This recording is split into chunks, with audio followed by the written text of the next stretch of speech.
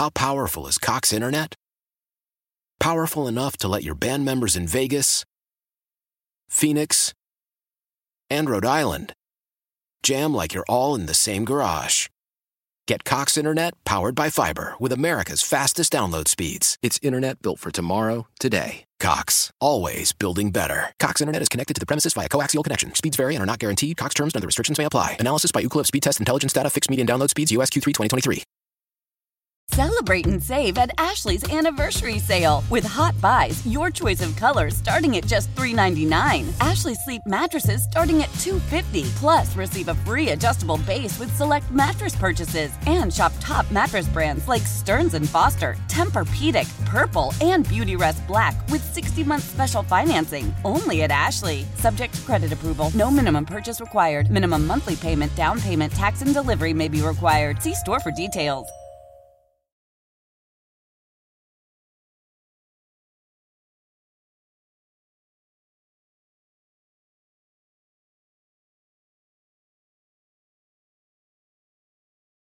You're listening to the Extra Point Show with Sal Capaccio and Sneaky Joe DiBiase on WGR Sports Radio 550.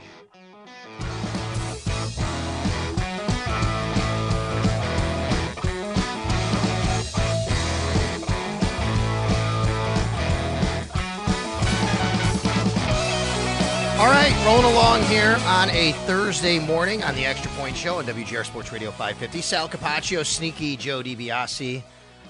Joe, I'd be remiss if I didn't start off this morning with just the thank you to so many of you out there. Appreciate the well wishes, warm wishes, condolences. Yesterday we had to say goodbye to our dog Roxy. I tweeted something about it, put it out on social media. I've talked about her before here. I would endorse JD Brick Fencing and would talk about, having the fence and have her out there. She was part of that kind of the ad. So, she's just been a part of our lives in so many ways. And, I know you have your dog Finn and, they're just such a part of our family and our lives. And I'm sad. I'm sad. Our hearts are broken here. And I talk to you today and I'm more of I try to always be positive and optimistic in most things in life. So, I think what'll carry me through here for the next little while is just all the awesome times and how great of a dog she was and what kind of a life she gave us. Yeah, it's tough. We were thinking of you. I saw that you tweeted that out yesterday or last night, and just heartbreaking. Dogs are the best. Dogs are just the best. And my mom has a boxer, so that hits home too for me too. So definitely thinking of you guys.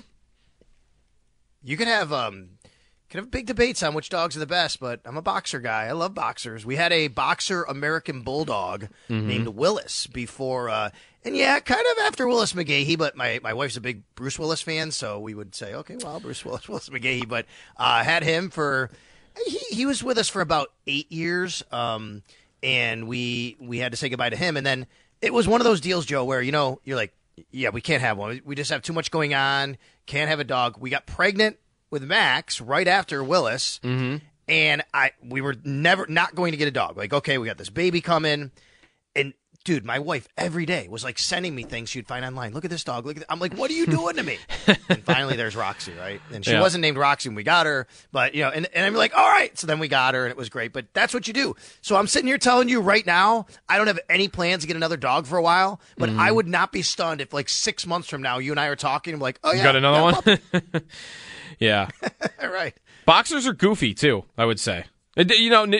Some are different, I'm sure, but I feel like from my experience, they're goofy in a good way, in a fun way, I think usually is the word I would think of.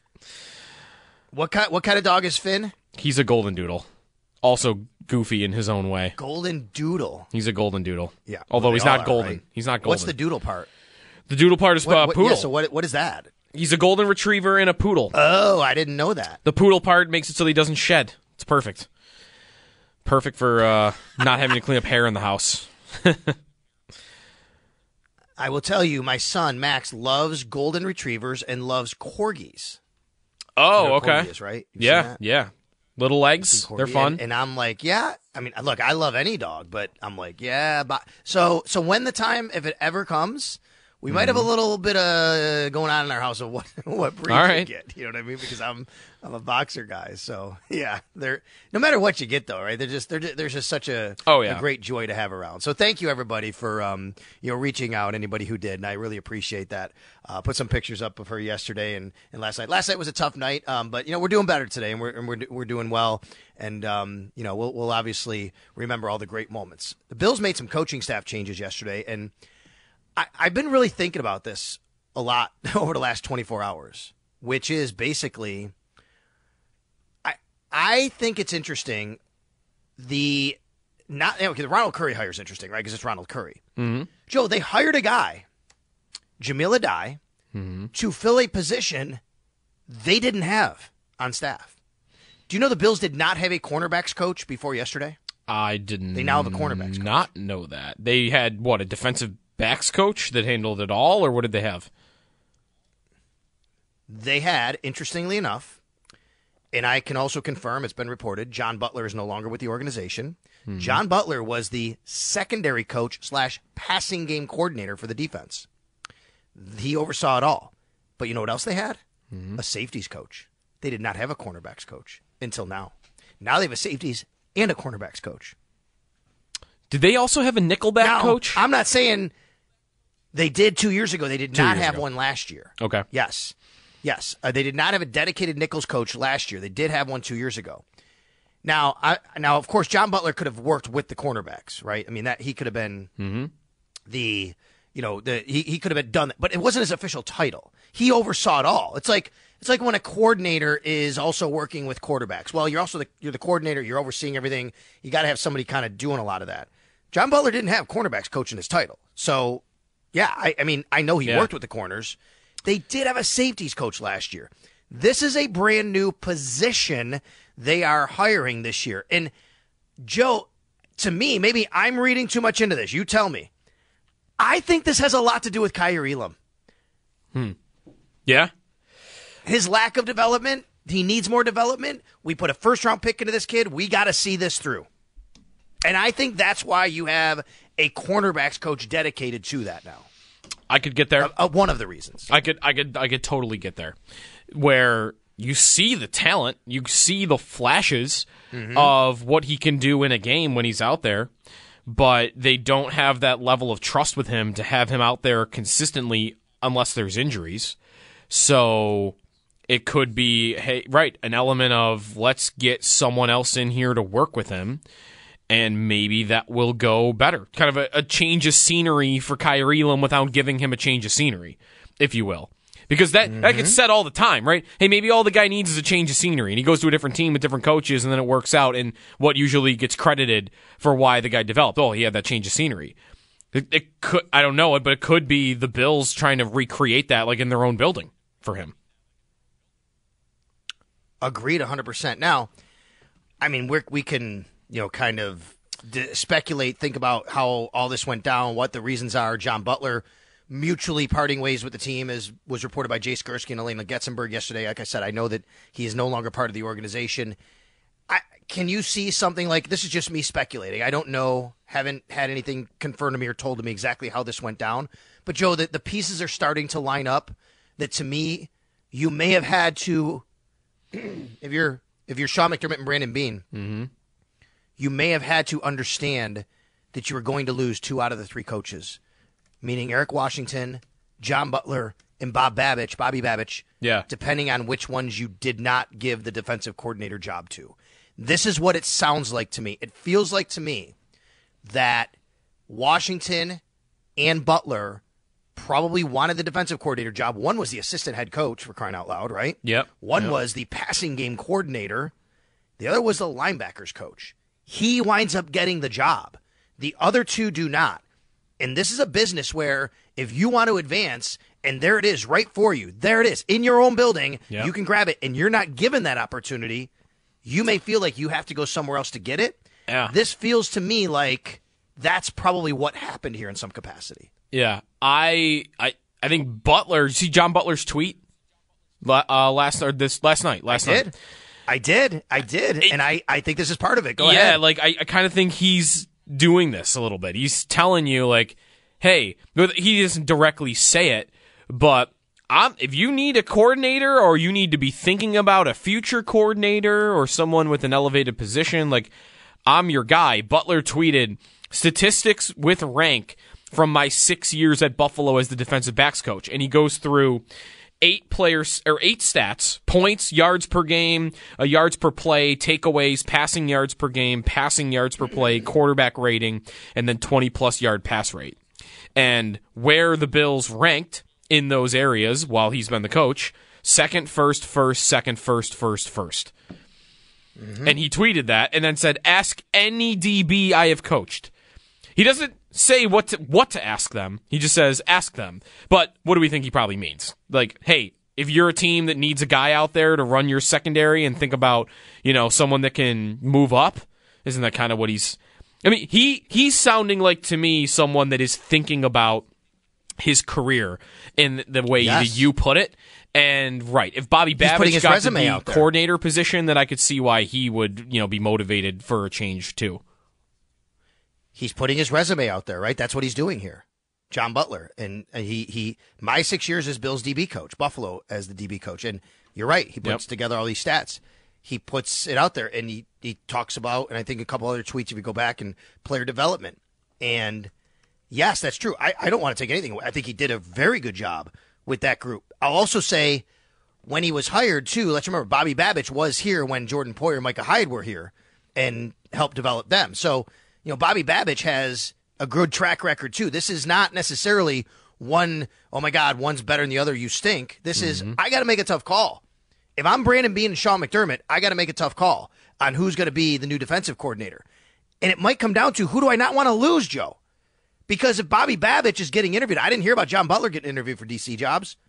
Now I know Eric Washington did because he took one. But this might have come down to, I don't want to lose Bobby Babbitt, and he might go to Miami. He might go to the Giants. He might go to the Packers. I can't do that. I'm sorry, John Butler, you've done a really good job, right? But I got to keep this guy in my building. And oh, by the way, we use a first-round pick on a guy in Kyrie Elam that's in your position group. This is not a 6th rounder. It's not a 7th rounder. And yes, he developed Christian Benford, and he should be. And I'm not trying to, again, down John Butler. I'm saying what this could have come down to was the Bills saying that's a big reason. Like, we have a sunken cost in a first-round pick, and we can't have that. So that's one of the reasons we have to make this decision too. And maybe that's what he's told. And I do think they would still be motivated to get Kyrie Elam into a position where he is a regular starter for the Bills. Yes. I don't know that they need it on the short term, because you do have Benford, who I thought had a very strong season, and Rasul Douglas, who was playing at an all-pro level once he got here.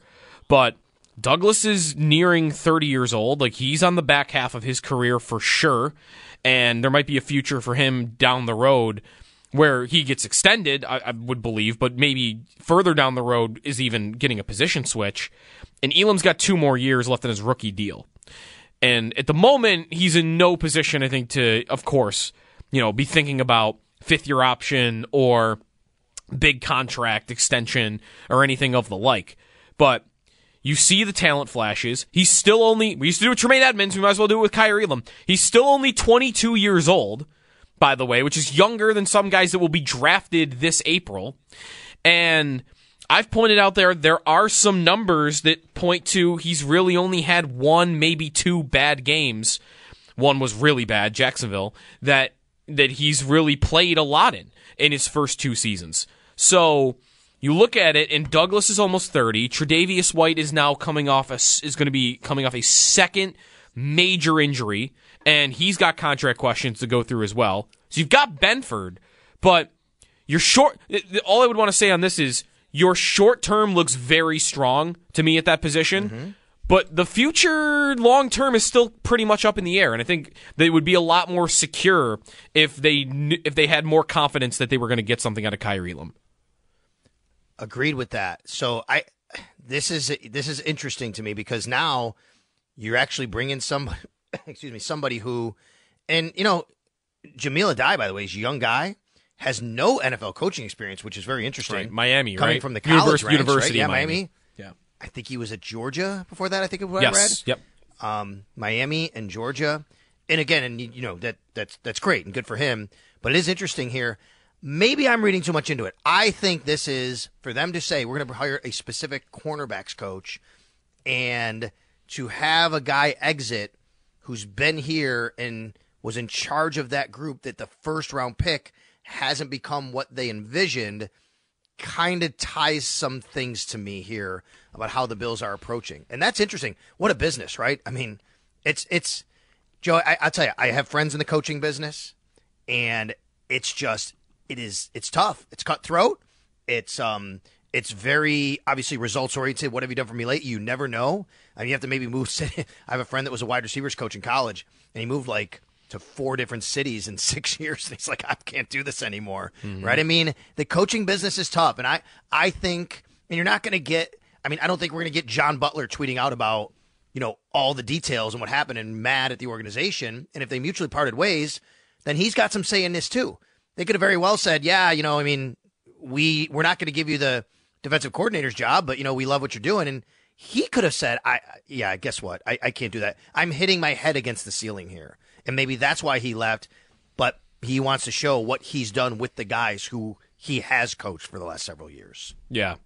I'm optimistic about how this could go. I wonder if their defensive backs will also play any differently. I don't know that I need that. They've had right, Elam's the only guy that really hasn't seemed comfortable in the way they play. Otherwise, everybody else that's come through those doors in the last 7 years, I mean, they've gotten the most out of. It's become a thing, really, that how important, I've said this in the past, how important is cornerback 2 when every single person they ever put in there performs.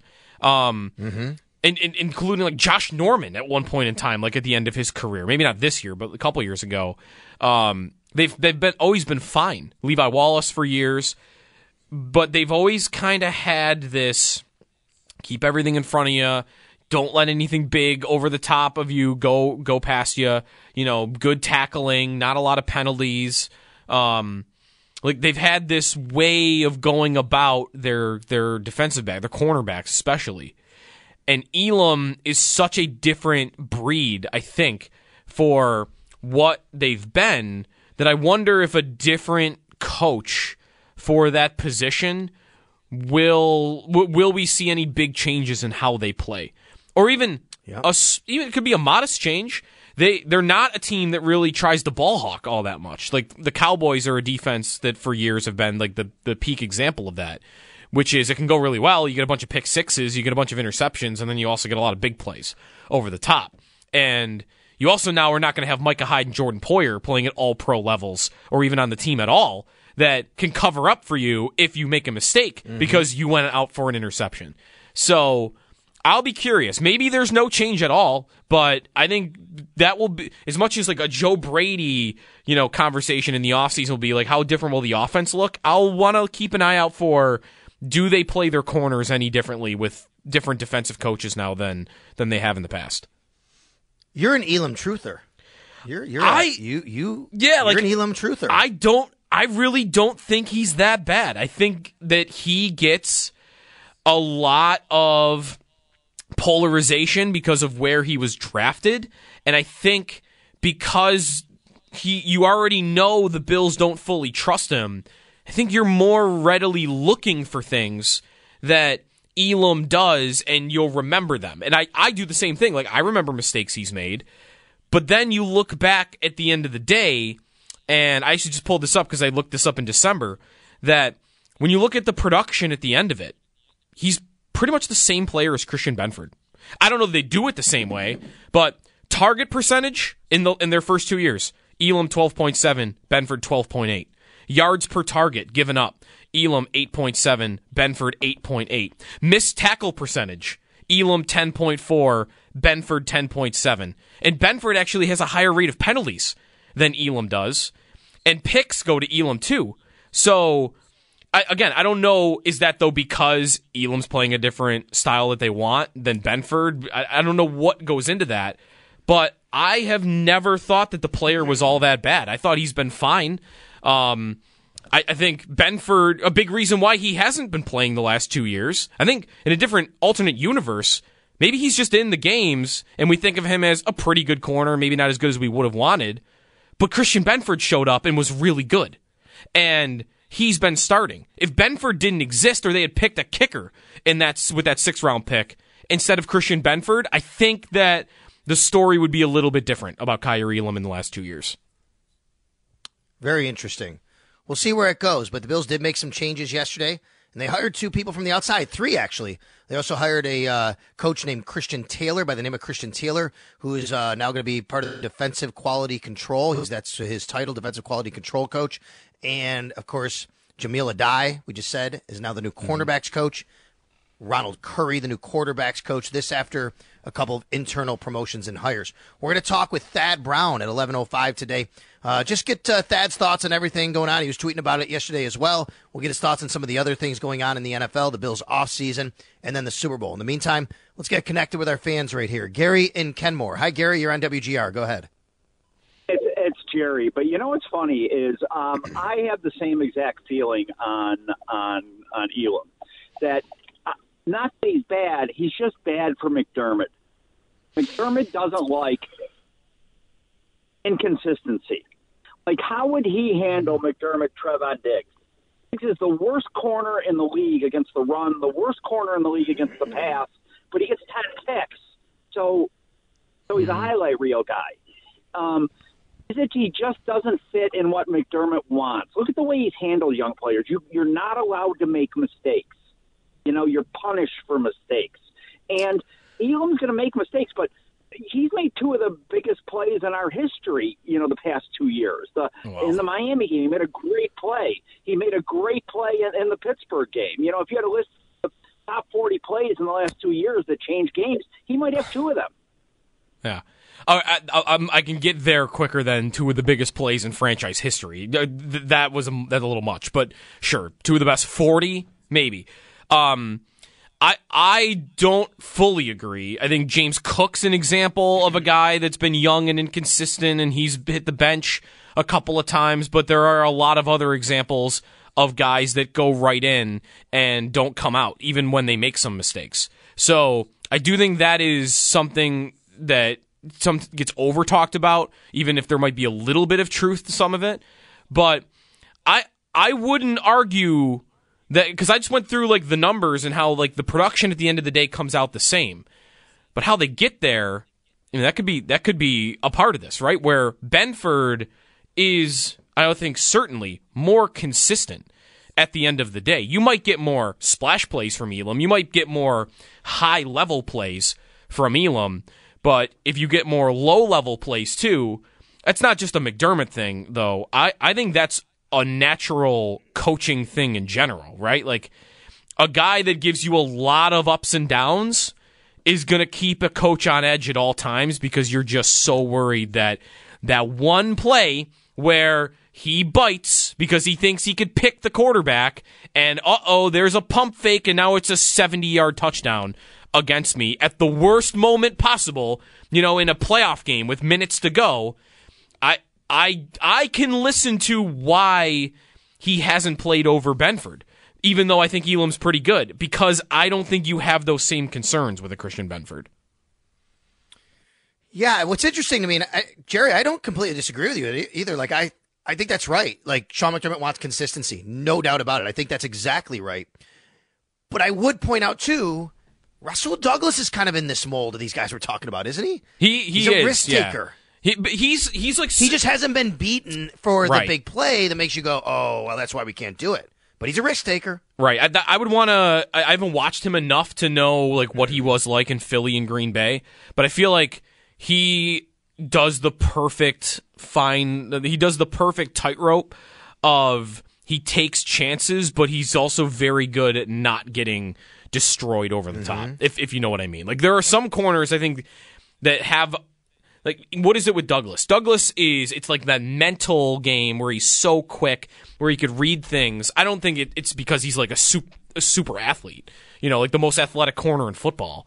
I think there's a lot of mental that has to be there when you play that style. And maybe that's where the concern is with Elam. Is so much reliant on his athleticism to play that way that it can cause more mistakes. Because Douglas, right, he picks it off. He's a ball hawk. But at least in a short time with the Bills, I can't think of a play where he got caught and got beat over the top. No, I agree. That's right. It is interesting. I think the moves yesterday, this move, and you're right. He's on a rookie contract. He's got 2 more years. I mean, maybe we could, Joe, I wouldn't doubt. I think we're going to be here in the summer at some point talking about are they going to trade Kaiir Elam. Because I don't think he's walking in and starting over Douglas or Benford or even Jackson necessarily, or even Tre'Davious White to start training camp or to start, OTAs. We're gonna be having this same conversation we had last year. But I think the organization, to me, what it signifies is they still have a very vested interest in seeing this through. Yeah. My big question with him this offseason isn't whether he'll start. I don't think there's any way he'll start. If everybody's healthy, your starting corners day one. Well, I shouldn't say that, because if everybody's healthy includes Tre'Davious White. I'm not anticipating that. So let's take White out for a second here. If everybody's healthy, your starting corners are Rasul Douglas and Christian Benford. So to me, the next question becomes, do you trust Kaiir Elam enough to let Dane Jackson walk? To let Dane Jackson go and say, all right, we might not trust you enough to start you, but we have enough trust for you to be our immediate backup to those two. And that would be if White is also injured. And, I mean, I can get there. I don't need him to play over Benford. I love Elam. I like Elam a lot. I don't need to play him over Benford. I don't need to play him over Douglas. I think he's good enough to be their number 3 corner, but my curiosity will be whether the Bills think he can be their number 3 corner. John Butler also tweeted yesterday a couple of replies. He actually had the same reply to a couple of tweets. He said, we had the best secondary in the NFL over the last 6 years, measured by every critical defensive metric. We had 2 separate DBs lead the league in DB tackling efficiency, Dane Jackson and Christian Benford. This year, Christian Benford and Rasul Douglas led the NFL in takeaway plays. And then he said, come on, man, it ain't hard to see. What does that mean? I guess I don't know who he's arguing against, because is there, I don't know what the tweet he was in response to. Does anybody think there were they a couple? haven't? There was one from Cover One, and they were just showing kind of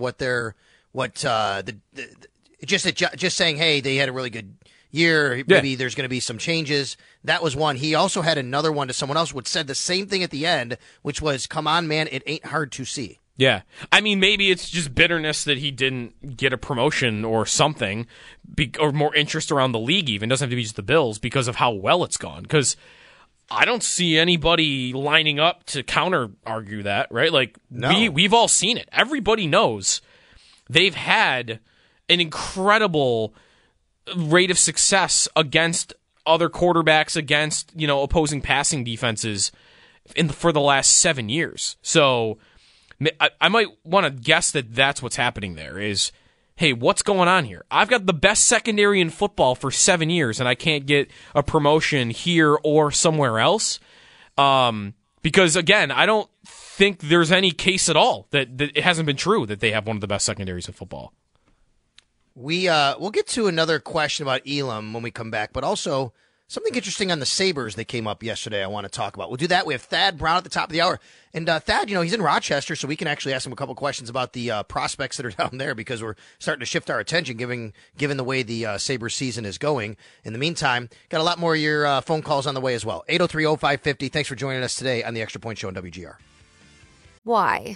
If you have T-Mobile 5G home internet, you might be hearing this Why? a lot. Why? Every time your internet slows down during the busiest hours. Why? Because your network gives priority to cell phone users. Why? Good question. Why not switch to Cox Internet with 2 times faster download speeds than T-Mobile 5G home internet during peak hours? Okay. Stop the whys and visit cox.com/5G home for details. T-Mobile prioritizes certain T-Mobile phone users over home internet users during times of congestion. Celebrate and save at Ashley's Anniversary Sale. With Hot Buys, your choice of colors starting at just $3.99. Ashley Sleep mattresses starting at $2.50. Plus, receive a free adjustable base with select mattress purchases. And shop top mattress brands like Stearns & Foster, Tempur-Pedic, Purple, and Beautyrest Black with 60-month special financing. Only at Ashley. Subject to credit approval. No minimum purchase required. Minimum monthly payment, down payment, tax, and delivery may be required. See store for details. Selling a little or a lot? Shopify helps you do your thing, however you cha-ching. Shopify is the global commerce platform that helps you sell at every stage of your business. From the launch your online shop stage, to the first real-life store stage, all the way to the did we just hit 1 million orders stage. Shopify's here to help you grow. Whether you're selling scented soap or offering outdoor outfits, Shopify helps you sell everywhere. From their all-in-one e-commerce platform to their in-person POS system, wherever and whatever you're selling, Shopify's got you covered. Shopify helps you turn browsers into buyers with the internet's best converting checkout. 15% better on average compared to other leading commerce platforms. And sell more with less effort thanks to Shopify Magic, your AI-powered all-star. Shopify powers 10% of all e-commerce in the U.S. And Shopify is the global force behind Allbirds, Rothy's, and Brooklinen, and millions of other entrepreneurs of every size across 175 countries. Plus, Shopify's award-winning 24/7 help is there to support your success every step of the way. Because businesses that grow, grow with Shopify. Sign up for a $1 per month trial period at shopify.com/Odyssey Podcast, all lowercase. Go to shopify.com/Odyssey Podcast now to grow your business, no matter what stage you're in. Shopify.com/Odyssey Podcast.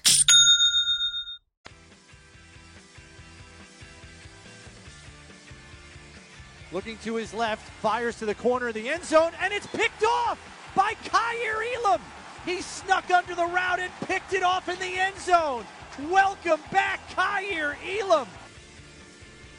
Chris Brown of the Buffalo Bills Radio Network. That was against the Pittsburgh Steelers in the playoff game against Mason Rudolph. Remember last year in the playoff game against the Dolphins, he had the game-changing interception that, kind of propelled the Bills to retake that lead. This one was big because the Bills were up a couple scores. Steelers were about to score, changed there. Then the Bills went down and scored another touchdown. If you remember that play, Joe, not taking anything away from Kaiir, you got to make the play. It almost kind of like he turned his head around and the ball hit him like he snuck up on him almost. But he made a great play to hold on to it, obviously, and get his feet in. Yeah. That play, to me, was showing off his man coverage skills a little bit. I don't even know if he was in man coverage, but Deontay Johnson ran a comeback route and stopped on a dime. Like, it was a great route. Like, he ran it exactly how he was supposed to.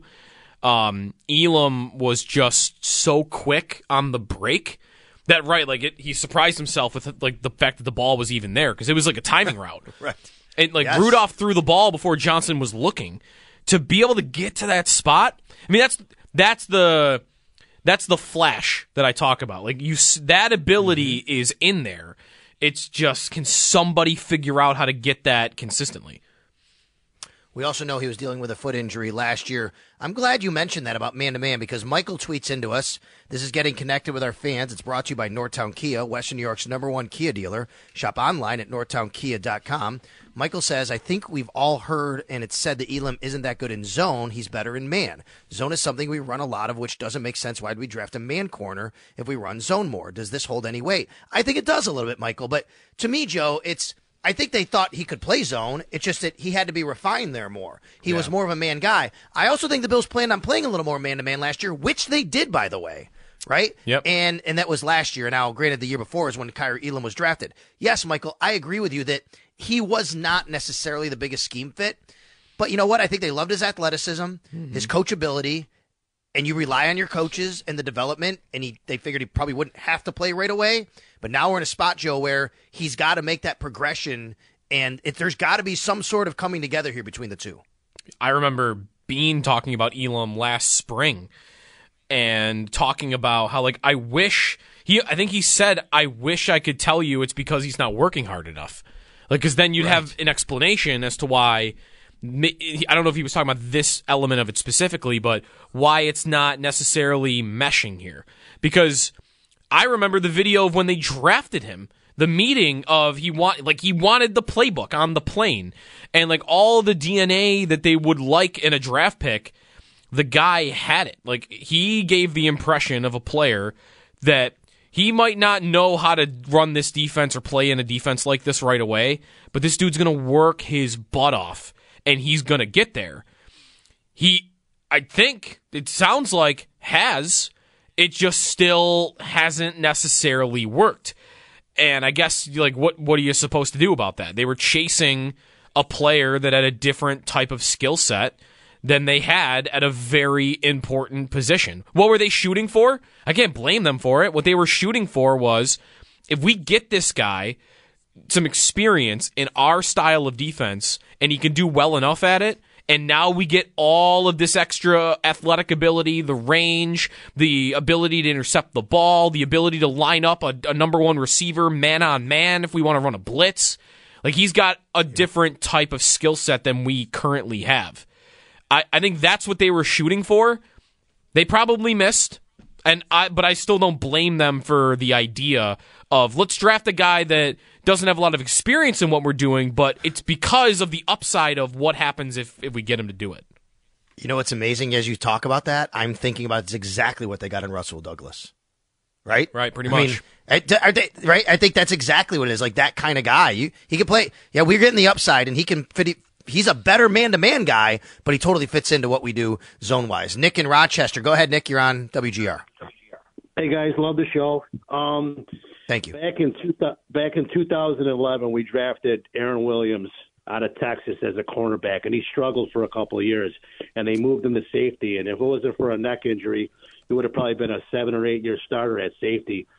I mean, I'm not an expert, but is there any thought of them moving Elam to safety, considering he's a big guy, 6'1", 190 pounds? Is there any thought of moving him to safety, since he's got 4 people ahead of him at cornerback that he's got to beat out? We've had this a question come up quite often, Nick, and my answer is he does not have the skill set to me to play safety. Aaron Williams did. The reason why Aaron Williams was moved to safety was because he didn't have the kind of hips and quick twitch that you needed at corner, and he fit much better as straight line, tackler, physical player at safety. It was really more of what he was.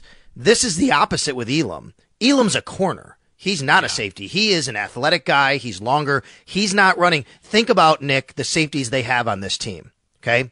Micah Hyde, Jordan Poyer, DeMar Hamlin. These are Cam Lewis. These are physical, straighter line guys who can do a lot of things. They're super athletic. That's not Kaiir Elam. So, Joe, I just don't see it happening.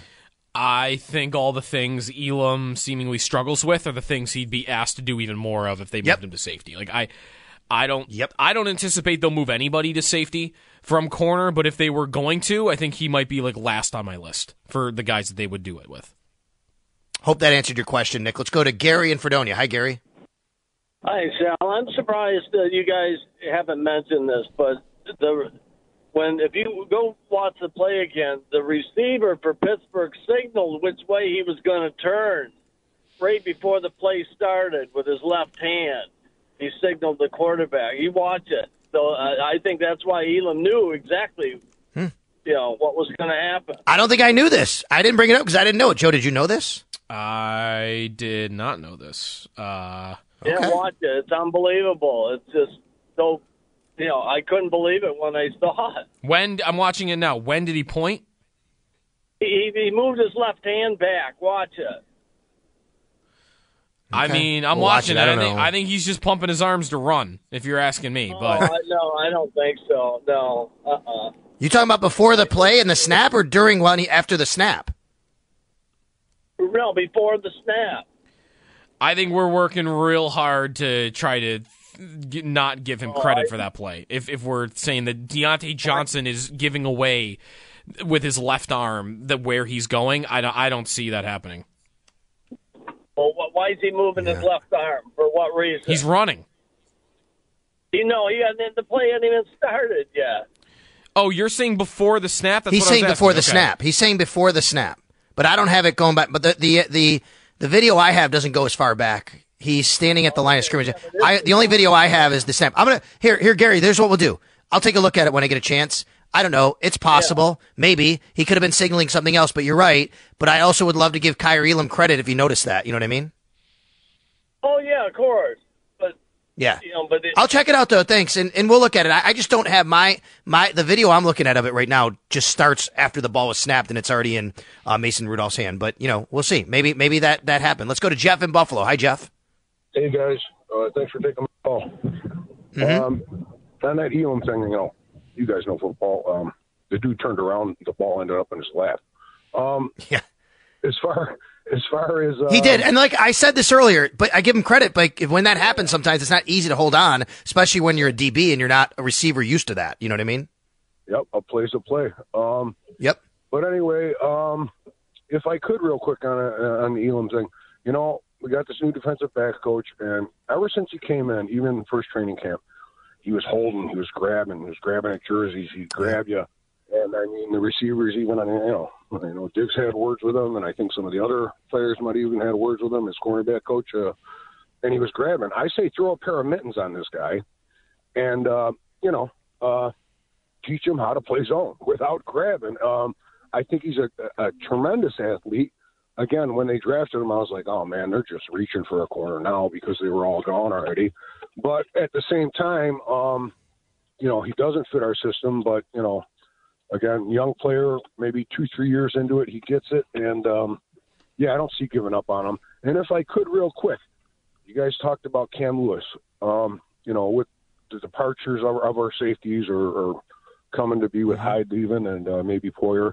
I really like Cam Lewis. I think his development over the last couple of years is like from, D to A. I mean, if you watch this guy, and even in camp this year, I mean, you could tell the Bills were going to use him because, he was getting reps and he was, he was doing things when he was on the field, and he's a good run stopper. And, just a little shout out to Cam Lewis. Hopefully keeps on the ascent. But yeah, that's it on Elam. I think he's a great player. Put a pair of mittens on him and teach him how to play zone. I'll let Joe take that. I want to say first, Jeff, I thought I was the number one Cam Lewis fan in Buffalo. I think you might be the number one. Yeah, I'm a big Cam Lewis fan. You guys know that. I think this kid has played he has earned every single inch of what he has got in this league, and he's now a better player than he was. Much better player now. He's taken leaps, and he's been in the league now 5 years. I think, 19, 20, 1, 2, 3. This will be a 6th year for Cam Lewis, but I agree with you. I'd love to see them keep him. I think he could start on this team at safety. We'll see where that goes. I don't think last year was as much as the I'm sorry, go ahead, but the grabbing stuff, was it? Not as much. I mean, that is, I think, a little bit of what he is. That doesn't, by the way, have to be a bad. I mean, it can be a bad thing. You don't want it to happen too much, but I mean, the Seahawks built an elite defensive secondary with Richard Sherman and Browner and those guys, and they were grabbing on every play. The refs are only going to call it so often. I don't want to say it's not a big deal at all because the Deontay Johnson play before the pick was a penalty that he was grabbing on. But I don't know that it has to be like a sink or swim thing for a player that he's a little bit grabby. There are physical corners in the league that get called more than others, and for him, it doesn't actually even come to fruition a lot that he gets called as much as you think. But by the way, on Lewis, I was just going to ask you that, but you kind of said it. Like how likely is it they just bring back their depth guys in Taylor Rapp and Cam Lewis and say, we'll be fine if we elevate these guys into more important positions at really cheap contracts? I think it's very possible. I don't think DeMar Hamlin starts, and I don't think you want that. He's not, to me, a starting level safety, but he's under contract and he'll be a depth piece. But I think the other two can start, and that might be what you're looking at. Maybe not. Maybe they get somebody else, and that might frighten a lot of people and go, I don't want Taylor Rapp and Cam Lewis starting. I just think Taylor Rapp played a lot better as the season went on when they had him in a bit of a different role and not having to really about the run as much and more of the pass. And then I think Cam Lewis is just a guy that he can play, and he's physical, and he understands the defense. He's been here long enough. I think it's very possible. My friend and longtime Western New York official, Al Fuller, texted me and said that he thinks Deontay Johnson was probably just doing what receivers are supposed to do and Kadarius Toney didn't do. Ask the referee if he's on the line. When he points at the ref at the line? Yes. That's probably right. That's got to be right. That's probably what he did. Thank you, Al. I appreciate that. All right, we'll take a timeout. I want to get to what Elliot Friedman wrote about the Sabres and how it can be interpreted, and then we're going to have Thad Brown from Rochester join us at 11 o'clock here on the Extra Point Show. Hope you're enjoying. Old Man Winter here. If I had it my way, it would stay winter all year long. Short days, wind chill, black ice, and a good polar vortex. Oh, heaven. Wait, is it getting warm in here? Your cold snap is over, Old Man Winter. Spring has arrived. Spring? Spring. Spring is here, which means it's the perfect time to get away in the Hyundai you've always wanted. Visit the Hyundai Getaway Sales Event, where you can get great deals on all of our award-winning Hyundai models, like the tech-filled Tucson and Kona, as well as the spacious Palisade. Enjoy wherever you go with the peace of mind that comes with America's best warranty and 3 years or 36,000 miles of complimentary maintenance. But hurry in, these deals won't last. Add more joy to your journey at the Hyundai Getaway Sales Event. Now get 0% APR or up to $1,500 bonus cash on the Hyundai Tucson. Now, during the Hyundai Getaway Sales Event. Offers end soon. Call 562-314-4603 for details. Hey, Rob Bradford here. I have set out on a mission with my good friends at FanDuel to prove what I have known for some time. Baseball isn't boring. So join the revolution. Subscribe and soak in Baseball Isn't Boring. Listen on your Odyssey app or wherever you get your podcast. You'll be glad you did. On your Thursday here on WGR.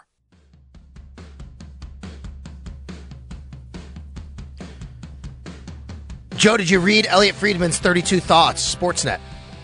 I saw it referenced. I did not actually read it word for word, though. Okay, 13, he says. His 13th thought out of 32 thoughts. I'm going to read this to you. Okay, I got it here. Buffalo's got a lot of good prospects, a really talented group not yet in the NHL. Over the next few months, it's very possible some will be used to get what the Sabres need. There's not room for all of them, and teams always wrestle with when someone outgrows the AHL. I'm very curious to see which young Sabres get a look over the next little while. I also expect Erik Johnson moves. That's a no-brainer for a contender. All right, so two things here. Number one, he's saying Erik Johnson's going to get moved. A contender's going to get him. We could talk about that.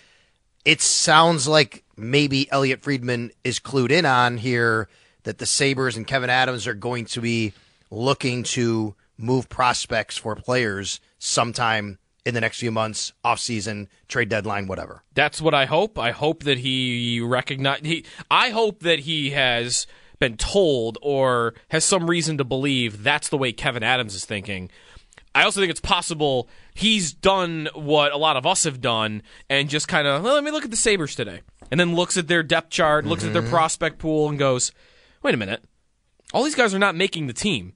And then just puts two and two together and he writes down that on his 32 thoughts, something that we've already thought. I'm hoping it's the former because it is far past time to me to have a trade like that for this team. We could talk about some of those players. We're going to have Thad Brown. And speaking of prospects, he's in Rochester. That's where the Amerks are. We'll concentrate most on football. I do want to ask him about the Amerks, though, and their season and what's going on as our attention kind of shifts towards some of these guys and what might happen. We'll do that. Thad Brown from WROC TV in Rochester joins us next here on the Extra Point Show on WGR. How powerful is Cox Internet? Powerful enough to let your band members in Vegas, Phoenix, and Rhode Island jam like you're all in the same garage. Get Cox Internet powered by fiber with America's fastest download speeds. It's internet built for tomorrow, today. Cox, always building better. Cox Internet is connected to the premises via coaxial connection. Speeds vary and are not guaranteed. Cox terms and other restrictions may apply. Analysis by Ookla Speed Test Intelligence Data. Fixed median download speeds. US Q3 2023. Celebrate and save at Ashley's Anniversary Sale. With Hot Buys, your choice of colors starting at just $3.99. Ashley Sleep mattresses starting at $2.50. Plus, receive a free adjustable base with select mattress purchases. And shop top mattress brands like Stearns & Foster, Tempur-Pedic, Purple, and Beautyrest Black with 60-month special financing. Only at Ashley. Subject to credit approval. No minimum purchase required. Minimum monthly payment, down payment, tax, and delivery may be required. See store for details. We all agree that reducing carbon emissions is a good thing. And once again, Toyota is leading the way. We hear a lot about fully electric vehicles, and Toyota has them, with more coming in. But we also know a BEV is not for everyone, whether it's because of cost, range, or concern about finding a charging station when you need it. Plus, the raw materials used to manufacture batteries are limited. Enter Beyond Zero, Toyota's vision for a carbon-neutral future. In vehicles and in manufacturing plants, too, in the years ahead. The materials used to make just one long-range battery for an EV could be used to make batteries for 6 plug-in hybrids or 90 gas-electric hybrids. That's why Toyota's position today is electrified, diversified, empowering you to choose how to reduce your own carbon footprint with the vehicle that's right for you, a hybrid, plug-in hybrid, or battery EV. So shop, learn more, and get details at toyota.com/beyond zero. Toyota, let's go places.